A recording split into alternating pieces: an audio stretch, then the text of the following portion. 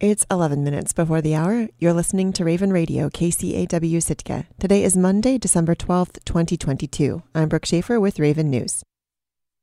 The Sitka Planning Commission approved a draft of the plan at a meeting on Wednesday and is sending it to the Assembly for review. KCAW's Catherine Rose reports. Next year, the city will likely see another uptick in tourism, with more than 500,000 visitors expected to cruise to Sitka. In response, the Planning Commission is recommending the city stay the course with the main downtown thoroughfare, Lincoln Street, closing the road on days with 5,000 or more cruise passengers.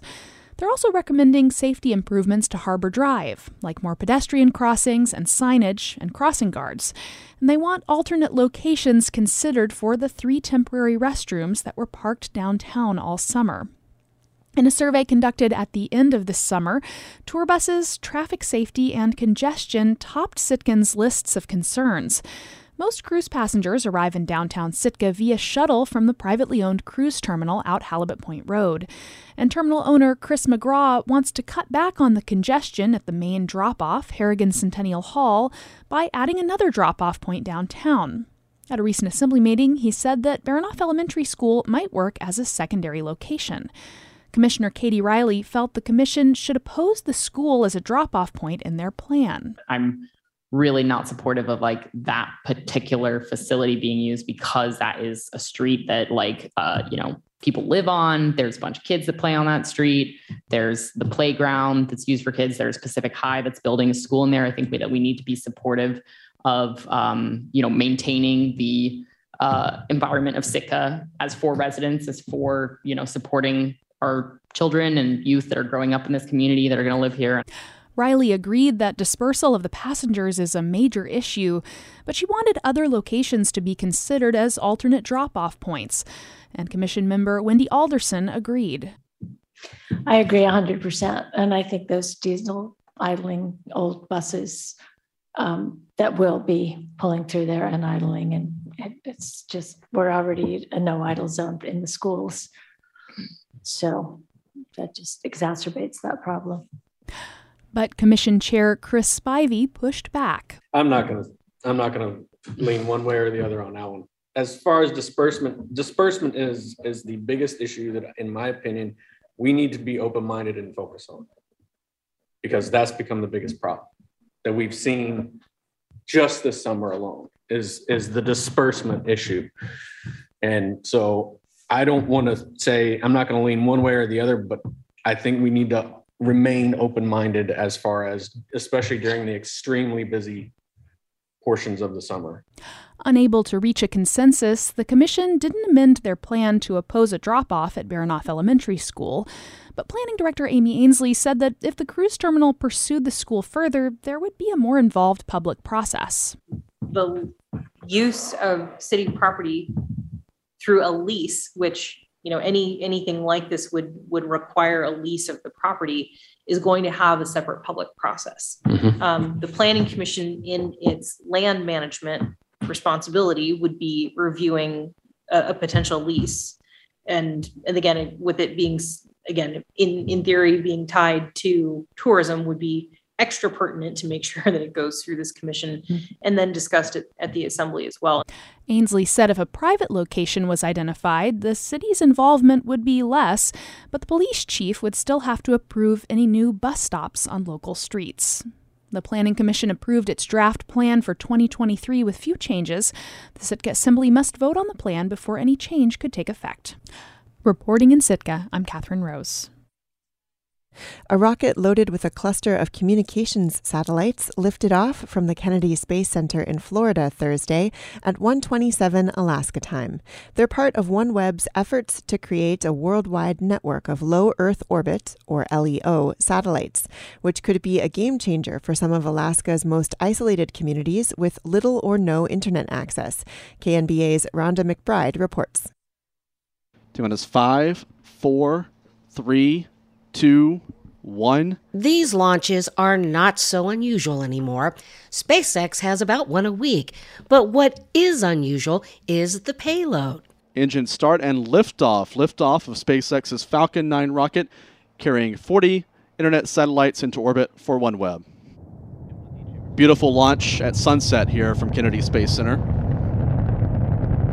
The Falcon 9 carried OneWeb's largest number of satellites ever for one launch, which will help the company grow its constellation of LEO satellites to about 500. Katie Dowd represents OneWeb's North America operations, and as she toured Launchpad 39A before takeoff, she said she was overcome with emotion when she realized it was the same one used to send the first men to the moon. Gives you chills, honestly, just imagining how many incredible groundbreaking moments have transpired here, and then you get to look at the rocket as it's standing up vertically, knowing our satellites are at the top. Each is about the size of a washing machine. Think about the satellites as ornaments you might hang on your Christmas tree. So we start at the bottom, and you hang satellites around the tree, and then you continue to hang them next to one another around the whole circle until you get to the top. SpaceX, which is also building a LEO network for its Starlink company, is kind of in competition with OneWeb, but they serve different markets. While Starlink caters to consumers, OneWeb serves internet providers like ACS, which has already utilized OneWeb's network to bring broadband service to the Southwest Alaska communities of Akiak and the Lower Yukon. Today's launch will allow us to not only strengthen the service we're delivering in communities like Akiak, but also expand coverage and provide services to more communities like that across the U.S. and around the world. Chris Cropley, who oversees the Tlingit and Haida Council's broadband program, is excited about OneWeb's expansion. He says it puts yet another tool in the toolbox to serve tribal communities. He says he's a big fan of fiber optic cable, but it's just not the silver bullet.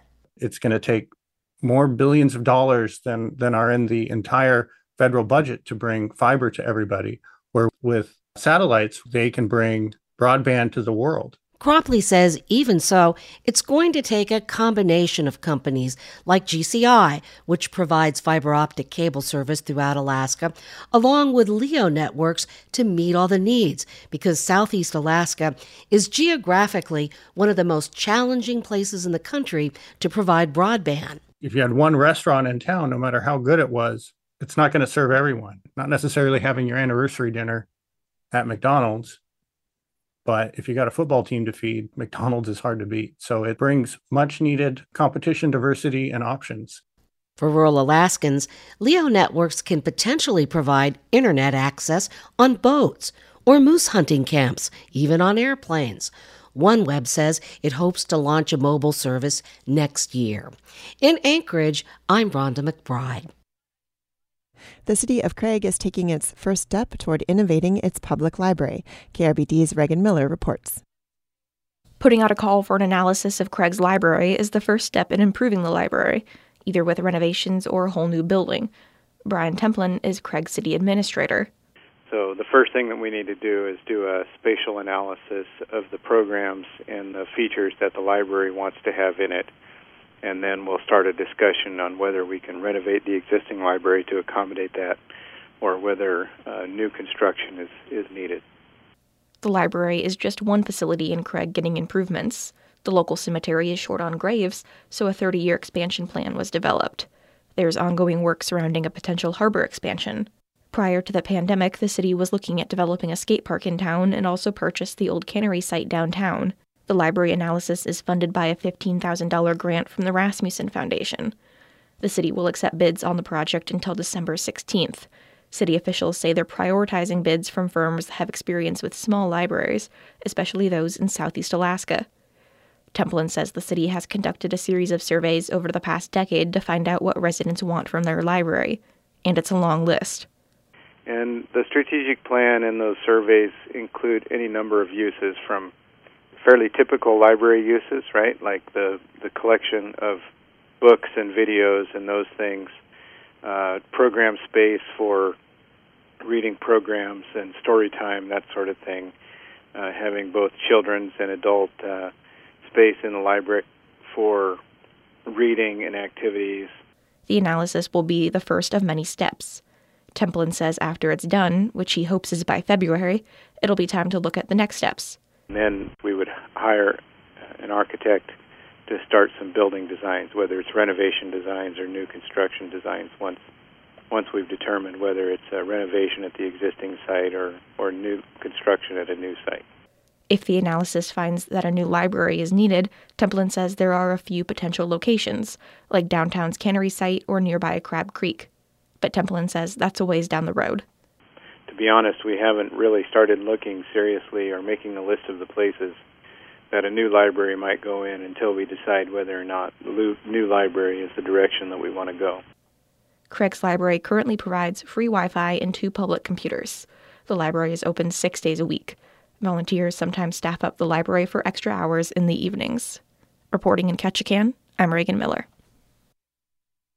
I'm Brooke Schaefer, and this has been Raven News. And now taking a quick look at the weather in Sitka for today, Monday, December 12th, 2022. Today, rain and snow, becoming all rain after 9 a.m. High near 41, southeast wind 15 to 20 miles per hour. Chance of precipitation is 100%. New snow accumulation of less than 1 inch possible. You're tuned into your community radio station, Raven Radio KCAW in Sitka. Good morning.